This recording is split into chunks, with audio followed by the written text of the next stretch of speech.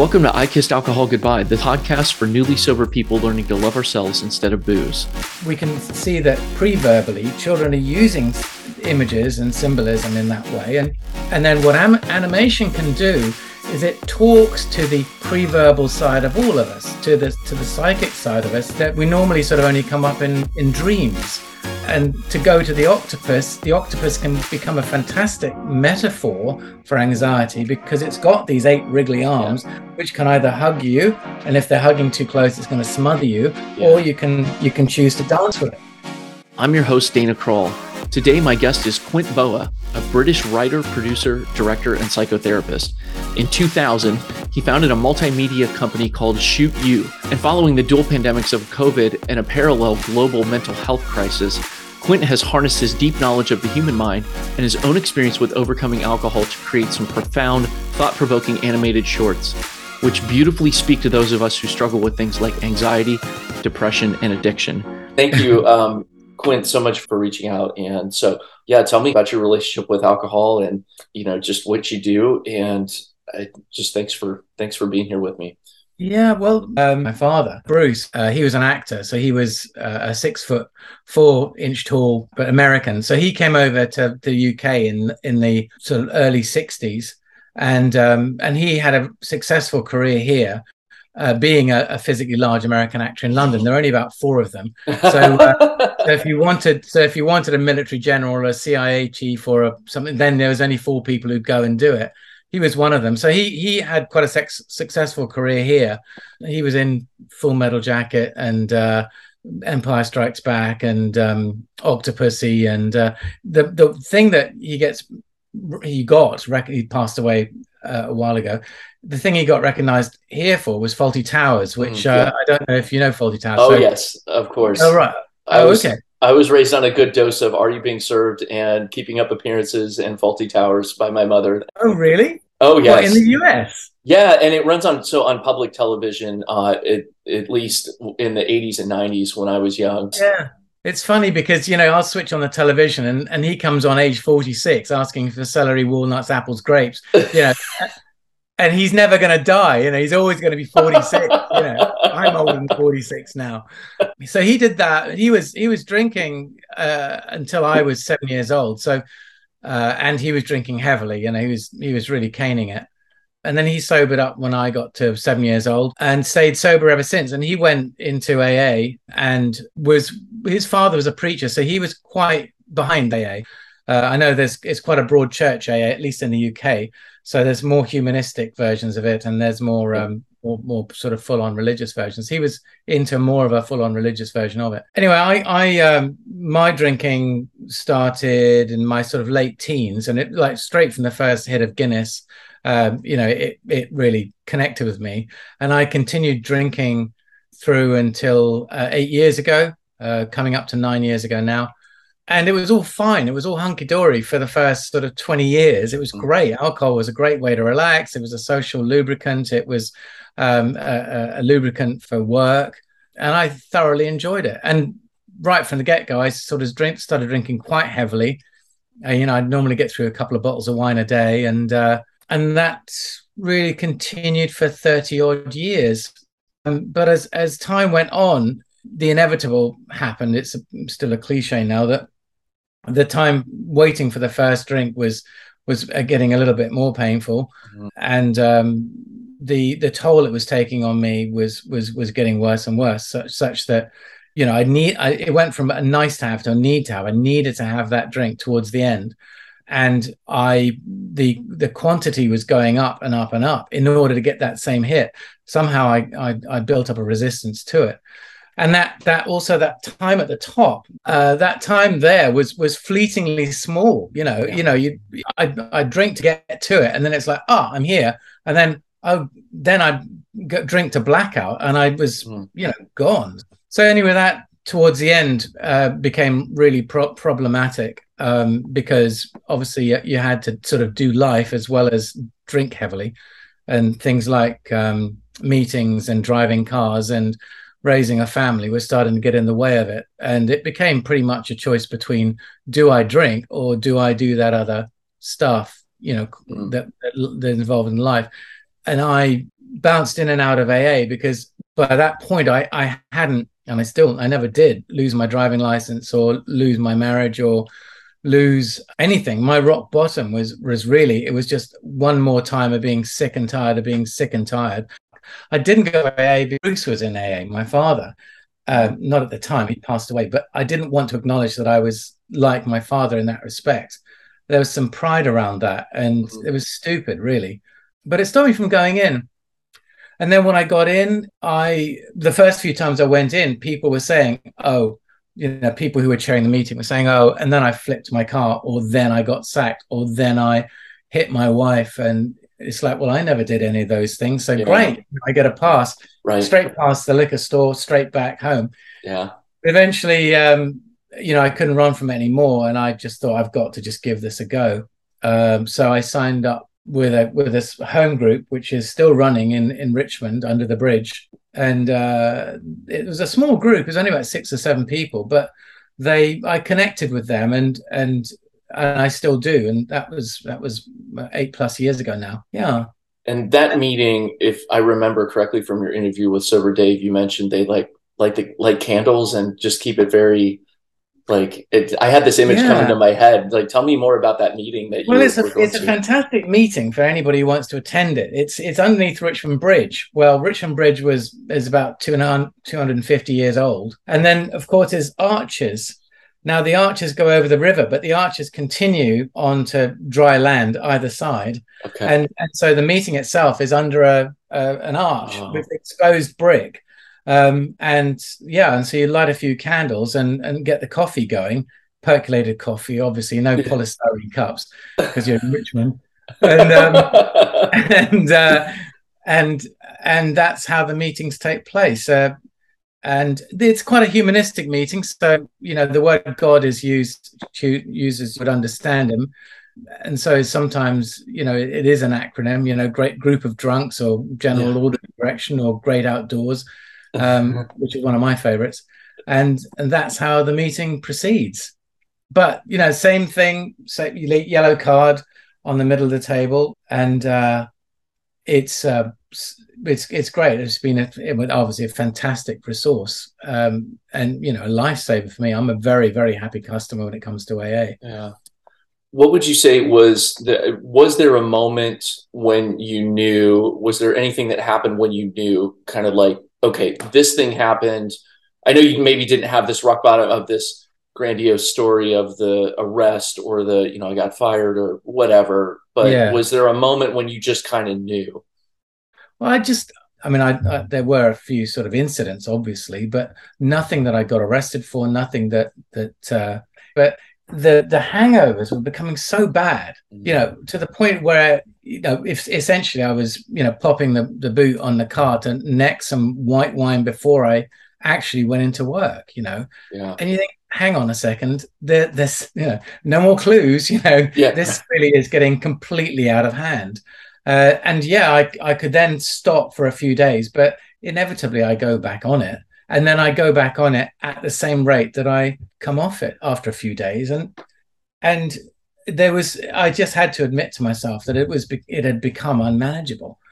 Yeah. And I was going to seriously drop the ball in some aspect of my life if I didn't entirely stop. Okay. I was just curious because as you're talking, I'm thinking of your videos and how I'm going to ask you more about those, the free videos about where you as a psychotherapist, and you talk about depression and anxiety being adaptive behaviors, or that we learned them as children. And so I'm wondering, as you were talking, it resonated with me so much because I didn't necessarily have that huge eye-opening moment either, but there was that recognition, that adult-like recognition that, okay, I understand that if I continue to do these things, then something bad is going to happen, or I am going to lose my marriage, etc. What do you think it is about alcohol that makes all of us think and behave like children so much, with the sneaking around, or with I can just do this one more time? Do you think there is a link, or do you think there is a link to us in a childish sort of way of thinking? I don't know why this just came to me. I hope that question makes sense. It's a question as old as time itself, and I think that's one of the things that alcoholics do is they rake over it and think, why did I do it? Is it genetic? Is it a disease? And the research is still going on. Was it nature or nurture that drove me to do this? Right. I think the evidence is such that it becomes so compelling from a neurological point of view. The dopamine, the serotonin, that drives you in that compelling way, in spite of everything that you rationally know. It drives you to do it because you need that hit, because the consequences of not getting it are the withdrawals, and that is, as everybody knows, are extraordinarily painful and quite dangerous, when you get into serious addiction. And there's also an argument to say that somehow the prefrontal cortex, it shuts down as well. It just becomes unable to make a rational choice. So literally, in spite of yourself, you are compelled to pursue a course of action, to go on a trend line or a trajectory that in spite of everything is going to lead you into trouble. I think there's also a question of the sort of the gambler's dynamic as well, where I've got away with it thus far. Yeah. I'm going to continue it, roll the dice one more time. Yeah. And eventually you're going to come unstuck. Eventually you're going to have your comeuppance. Yeah. It's a blend of so many different things. And of course, it's entirely subjective and contextual. I think there's an awful lot of work with MRI scans, and we've just come through the sort of the decade of the brain in sort of 2010 to 2020, and there's more and more research being done about this all the time. And I think maybe soon we will have more evidence around it, actual neurological evidence of what causes addiction and how to stop it. Yeah, I would love to hear along the same lines. Like, talk to me more about these videos that you do, because obviously you've done a lot in visual arts since you started your company, Shoot You, in 2000. And you've come from a family that was in the entertainment industry, and you've done, acting and all sorts of things yourself, but now are like this award-winning, visual arts professional. Like, tell me about that, and where did that come from, and how did that kind of dovetail with you being in psychotherapy? Because I think that's such a fascinating like overlap of two worlds. Yeah, thanks. It is a bit of a Heinz 57 sort of career, isn't it? I mean, I started doing acting and presenting and voiceovers in my 20s, and then at the same time I got involved in psychotherapy. What happened to me is I started Shoot You in the year 2000. We did video for business communications. When I got sober, I had this sort of epiphany, really, to do animation, because it was possible to do animation in 2012, 2014, but the application of animation for business communications hadn't really been explored. So that's what I did. And Shoot You went from being basically a company of 5 people in a cowshed into being what it is today, which is a multinational, multi-million-dollar organization. Animation is a key component of that. What happened during COVID was that, as similar to the United States, we had a huge mental health pandemic alongside the COVID pandemic, which continues to this day, with upticks in double-digit upticks in anger, addiction, domestic violence, depression, self-harm, you name it. And I just thought, this is crazy. What's online about anger? What's online about domestic violence? What's online about addiction? And I just looked around and thought, well, this is all rubbish. This is out of date. It's poorly produced. It's not got the latest scientific research behind it. And so a friend of mine who was a teacher had recently got into trouble with a pupil who lashed out at her, and it had become physical. And she said, this is happening across the board in schools. These kids are so angry. So I produced this video on anger, which basically set out the story that maybe anger, the flashpoint in the classroom, wasn't actually what was going on. It was the things that were underneath that needed to be addressed. And I produced this for her, and it became a teaching tool. They could then sit down, run this animation, and say to the child, look, is there anything in this animation that resonates with you? And anyway, it was adopted and rolled out around schools. And then we did one on anxiety, and we did one on domestic violence, and we did one on depression, and one on drug use. And those 6, and then my colleague Billy said, well, why don't we put these on Instagram? Why don't you set up an Instagram account? Which is what I did. And then it straight went up to like 12,000, like straight away. And I'm not sure what the metrics are. I haven't checked them, the last couple of weeks, but the downloads are something like 60,000 on one and 40,000 on the other. And the way they're being downloaded is they're being downloaded and looked at, but they're also being shared with other people. Okay. And the feedback I'm getting is terrific, and requests for other videos or animations on grief and on imposter syndrome and on other mental health things. Really, the motive for that was because I was doing service. I got out of alcoholism, thus far, day at a time, alive, and I wanted to put something back. And that's why all those animations are free to air and downloadable from either from Shoot You or from my Instagram account. And what I want to do is now I'm writing a book on the use of animation as an adjunct to other modalities for mental health.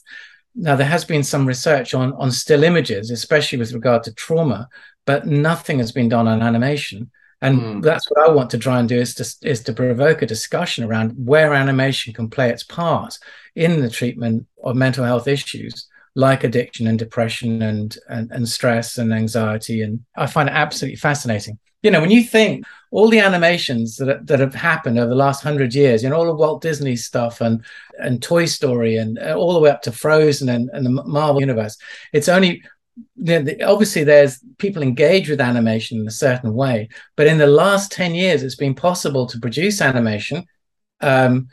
Business has grabbed hold of it, they're using animation. Obviously they're our clients, but the application for mental health is just crying out to be used, especially since once you've actually produced an animation, you can put it online free of charge. There's no media space you have to buy. You can slice and dice it for different formats, channels, and platforms, and you can even take stills out of it to use as other sort of collateral. Sorry, as you can tell, I'm a bit of an evangelist. No, but this is mental health. This is why I asked you. You just shouldn't apologize, because I want people to think about, like you made me think about animation in a different way, and especially after I had seen your work. And I think conceptually what you've done is create a company that, like, you have this. It might be your most recent reel as of the recording here, that he's saying, we're a media company that does learning, not a learning company that does media. And that's a very different thing. And I hadn't thought about learning companies going to try to do their own media, but it's not going to be the same as a media company that's going to understand the human brain and understand the human person in a different way, that's going to find a way to connect with us on a somewhat, maybe not visceral level, maybe just on a that's more... really interesting. That's really interesting you picked up on that line, because that's what we were thinking as well. Learning, I mean, obviously well-being I'll put some context around this. If you've got a large multinational organization, they've got 100,000 people perhaps in their company spread globally, and I have approached some of those companies and said, we're working for your sales, marketing, promotion. What are you doing for learning and development? What are you doing for well-being? And they'll turn around and say, well, we don't have any alcoholics in our company. Right. Oh, really? 100,000? I mean, there you go. Exactly. Oh, come on. I mean, Jesus Christ, right, Dan? If I'd have been drinking during lockdown, I would have had a bottle of Sauvignon Blanc over there, a bottle of, Jack over there. I'm on Zoom. Who knows? Right. What I'm doing. And you have to ask yourself, if you're the top of a company, if you're in HR, learning and development, there's got to come a point where you've got a duty of care to at least be able to identify if somebody's got a problem. And even if you just created animations that would help senior managers identify, you're not going to be able to smell a load of mints on the breath of your employees, 5 days in a row, right? There's going to be some telltale signs. Well, you had said that in your interview with Sober Dave, I think, where you're like, how many minutes does it take to cover up, the smell of wine at 11 o'clock in the morning or whatever? And yes. like, the shame. Yeah. But I love that you've used animation as sort of this universal way to connect with people, because I do feel like there is this kid inside of me that's still fascinated by something that, even if I don't know what it's called in your industry, but when you've got a video like we're doing here on Zoom, but there's animation kind of like augmented or added to it to make me look like I'm animated, like it's more interesting, it's more engaging. And it seems like that, the things that you can do in your company and in your profession is just fascinating to me, in the way that you can find ways to plant those seeds inside of our adult brains that really connect maybe to our child brains. And I would love to hear you tell me more about this idea of and hopefully I'm saying it right, the adaptive response that we've learned as children for things like, say, anxiety or depression, because I think it's a different way of thinking about trauma that I would love for my listeners to understand that perspective, and how that kind of like dovetails into the way that you do your animations. Yeah. Okay. Well, where do we start? Well, obviously with the animations that we produce are vanilla, in that they don't subscribe to a particular point of view. Broadly speaking, I mean, so for example, there's 70, according to the DSM-5, which is the journal for identifying depression, for example, mental health disorders. There are 73 different sorts of depression. Well, I can't sit here and tell you the 73 different reasons for a depression. And it goes from, well, feeling a bit blue to being, bipolar, or worse. Right. Now, but it one route to, let's call it anxiety, is that during childhood, you are entirely dependent upon the parental figures in your life, and to the extent that you're dependent on them, you of course become very watchful to see what it is, behaviorally, what they're doing. It becomes, and if, for example, for argument's sake, one of those adults is using alcohol, or is using substance abuse, being able to recognize where they are emotionally may be the difference between getting a hit and getting a hug. So you become very, very watchful. Now, as you grow up, that watchfulness as a default mechanism is going to be inside you, and may well be the way that you navigate your life as a young adult. And it becomes ingrained in you and manifests as anxiety, because you are watchful / on edge, trying to read cues, micro cues in other people. What's going to happen now? What's going to happen now? And that's the way that you go through life. If you go and see a therapist, oftentimes they will say, oh, well, we can take that anxiety away from you. Well, that's not the answer, because anxiety is a thing, or watchfulness is a thing that's kept you safe. So as we say in the animation, there's no point getting rid of it, because getting rid of it kind of makes you feel exposed to something, that something's going to happen. What you have to do is change your relationship to it. And that is the therapeutic process that you would undertake with somebody. But of course, if you have the anxiety, the next thing you might do is think, well, God, this is really getting on top of me. I need to sort of self-soothe. Okay, so I'm going to reach for alcohol. I'm going to reach for another drug that is going to at least temporarily relieve me of the anxiety that I'm feeling. And that's the royal road to addiction, is one way of going on. Obviously there's hundreds of thousands of ways of getting into it, but that's broadly seen as one route into it. Well, the image that I loved the most was from the videos that you're talking about, is of the little girl with the octopus that as her, but it wasn't this like, and I mean, octopi or whatever, they kind of freak me out, but I know that they're these intelligent creatures, and they're, but the many tentacles of it, but she had this relationship with this octopus that was like one of comfort, like she would hold it, and it whatever would hold on to her, and that there was that point where she had separated, as it's like she grew and became an adult, she separates herself from the octopus, but then the octopus kind of like reconnects itself to her, like, hey, but don't forget about me. It's, you had said it can be scary to let go of those things. And so these images that you've chosen are so thoughtful and so thought provoking that I really hope that I'm going to share the link then I hope that all my listeners will go and watch these videos. They're a couple minutes each. And so it's like 10 minutes, you can get these exposure to these beautiful things, and they're free, like Quint said. But this is what I'm sort of exploring with you, Don, and with everybody who watches animation is you think, well, we're human beings. We've only been using language relatively recently, the last sort of, 50,000 years. But before that, we were using imagery. On the caves of Altamira, there were the buffaloes, and those buffaloes had different legs on them. And if you see those by firelight, it looks like an animation. So we've been using imagery, using animation, if I can take that liberty, for thousands and thousands of years. Now, that sort of imagery and symbolism is there in us pre-verbally. We're using that imagery and symbolism, for example, with a mother's breast, and this, we're going into sort of psychoanalysis here, but an object relation. But we can see that pre-verbally, children are using images and symbolism in that way.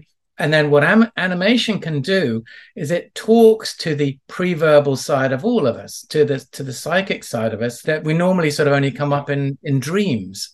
And to go to the octopus can become a fantastic metaphor for anxiety, because it's got these 8 wriggly arms, which can either hug you, and if they're hugging too close, it's going to smother you, or you can choose to dance with it. And that's that kind of the relationship to it. Now, with film, you can't do that. With video, you can't do that. I mean, you can try. I'm not sure how you could do it. But animation is the go-to for things. If they're too big, too small, too abstract, you've got to go to animation. And it's just only recently, in the last decade, really, that animation's become cheap enough or sort of cost-effective enough to do it. I mean, my son, who's 17, is doing stop-motion animation, which is, famous for Wallace and Gromit now, for example. He's doing that for school, and stop motion animation used to cost an arm and a leg, back in the day. But now, using a DSLR and a piece of software which is free called Dragon Frame, you can just click, and then recreate, maybe making a cup of tea, or the tea bag's walking along, it hops into the cup, the sugar spoon comes, and make a stop motion animation out of it for nothing. Really underutilized for business communications, but it's there. And that's the magical side of animation. It talks to us in a way that seems to bypass the cognitive and go straight into the emotional. And you finish watching the animation, you come out, oh, what just happened? And you can connect with people. Especially, there's a terrific a clinical psychologist called Emma Holmes, who does a lot of work with MRI scanners and imagery, and does work with trauma, like Lawrence van der Kolk, The Body Keeps the Score. She's using images in order to try to look at what a flashback is, or look at what a flash forward is. So when you think about suicidal ideation, people are trying to using images, like, for example, with vertigo. If you go up onto a building and you imagine yourself, climbing up onto a balcony and jumping, well, that's going to, create an image in your head that's going to make you aversive to that situation.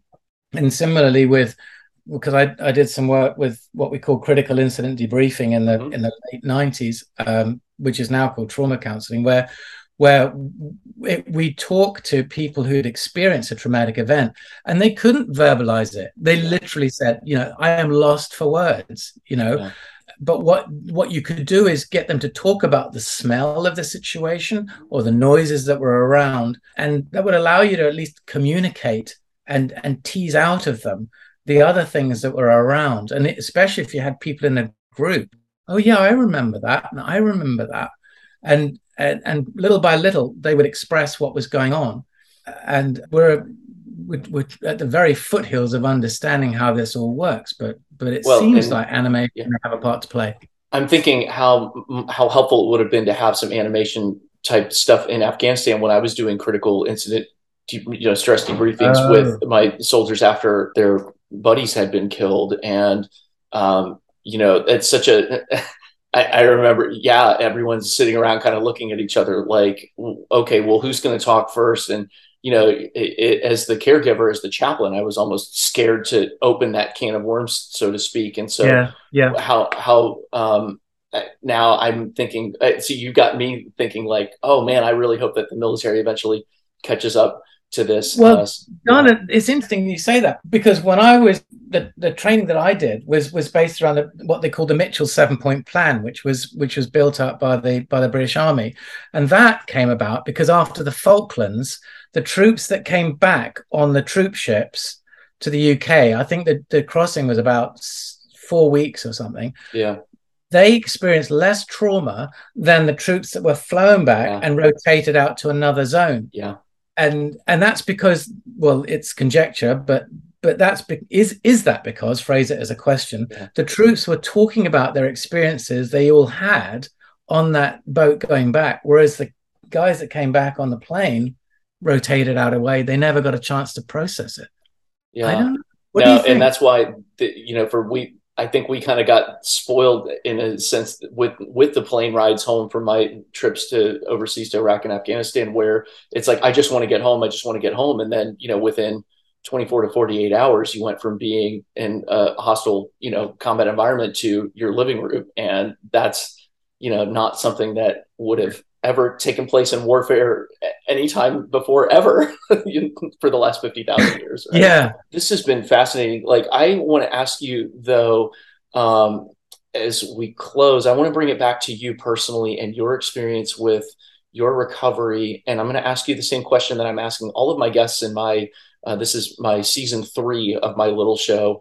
It makes it sound like I've been doing it for 3 years, but I've actually just been doing it for, I've just been doing seasons that are about 100 days a piece. So maybe I'm trying to make myself appear more experienced than I am, but so in this season, this series of episodes, in this episode, yes, I am asking all of my guests. This show is called, I Kissed Alcohol Goodbye. It's the show for newly sober people who are learning to love ourselves instead of booze. And so, I want to know, how do you, Quint Boa, how do you love yourself? What are some things that you do in your day-to-day life as a busy professional guy with doing lots of different things in different fields, and also a family man, and you've got a good amount of time of recovery already? What are some things that you do in the day-to-day to show love to yourself that we might be able to learn from on this side of the pond, or wherever? I say that, but hey, I've got a fair number of UK listeners, and so wherever we are around the world, what can we do to show some love to ourselves, based on your experience? Okay, well, I think there are the basics with health, which is SHARED. The acronym I use is SHARED, which is sleep, hydration, diet, and exercise. So that's the acronym I have, is SHARED. And I'm a big one for sort of sleep hygiene. I do go to bed at 10 o'clock, which is frustrating for some people. But, and exercise and diet are fairly straightforward, and hydration is fairly straightforward. But so meditation is in there, and basically to sort of reflect on what is going on with this experience we call life. And that really brings me to the other side, which is service, which I really do feel I'm a lucky bastard for being where I am today. And I look around and, my gratitude list just goes on and on. There's so much I'm grateful for. And I really do come from a place of, I've got away with something here. I've really got away with it. And really, I should pay something back, There are other people throughout the world. There are people who have got involved with alcohol, got into trouble with alcohol, don't think that there's any way out of it. And, if I can produce something that just, Donna, I don't know if you agree with this, but I think it's easier to open somebody's mind than to change it. If animation can open someone's mind to another possibility, an alternative way of living, and if they can go through that just with a little bit of faith that maybe if they just try this, it could work in spite of everything they believe, because that's just the booze talking. Yeah. That for themselves, for their dependents, for that they can change. That's what really, as we say in the UK, tickles my ivories. I didn't even play the piano. I haven't heard that in so long. I love it. That's brilliant. Yeah, that it's easier to open someone's mind than to change it, and for you doing that in your day-to-day work and these beautiful free videos, which I again am mentioning again because I want people to go watch them, and I'm going to make sure to have those linked. Yes, please go watch and download and share them. Because they can spark conversations. They will make you think, at least they made me think about my relationship with trauma and with alcohol differently from a different angle than I had thought of it before. And it makes it make a lot more sense because I'm someone who's terribly hard on myself. And so it's not that it excused me from the things that I've done, but it just helped to explain maybe what's been going on, metaphysically with me or physiologically and mentally for my 40 some years. So I just want to thank you so much for taking the time to share your passion with us, and for the work that you've done and the pro bono work that you've done to share these videos with the world. Thanks, Donna. It means a lot to me to hear you say that. It's really nice. Very touched by that. Thank you. Yeah. What I want to do is get into an organization and into their wellness department. I would like one of these organizations, one of these days, is going to turn around and say, look, we really have a duty of care to our staff about these mental health issues. And then hopefully they'll come they'll see those animations. They'll say, right, we want to commission something like that, a series of with which we'd like you to write. We're going to have our own brand colors on it. And then we'll see where it goes from there. And if we can get one or two of them on board, we'll get more people on board. Yeah. And if we can get some big banks behind it, then we'll hopefully start a real I want to say revolution in the way that animation actually works, because it's just little old me at the moment, and I'm taking time off from other sort of projects, paid project. But if I can somehow merge the two, wouldn't that be something? It would be. really get stuck into mental health and how animation can actually support it and help it. The few hundred listeners that I have across the world, I think in the last 10 weeks I've had almost 400 unique listeners, and that's not a lot, but it's not a few. And so among those people, they come from all different corners of the world, but also lots of different professions. And there are some professionals in my audience that are like, if they're not the HR professional, then they're going to have the HR professional working for them. So we're going to trust that maybe there's that one person that in this episode, that would be my hope, is that it will return something to you for what you've given to me, with some great content to share with the world, with my little world. But hey, I just want to thank you for gracing me with your presence. It's been an honor. Well, Donna, it's been a real pleasure talking to you as well. And let's keep in touch and carry the whole thing forward, eh?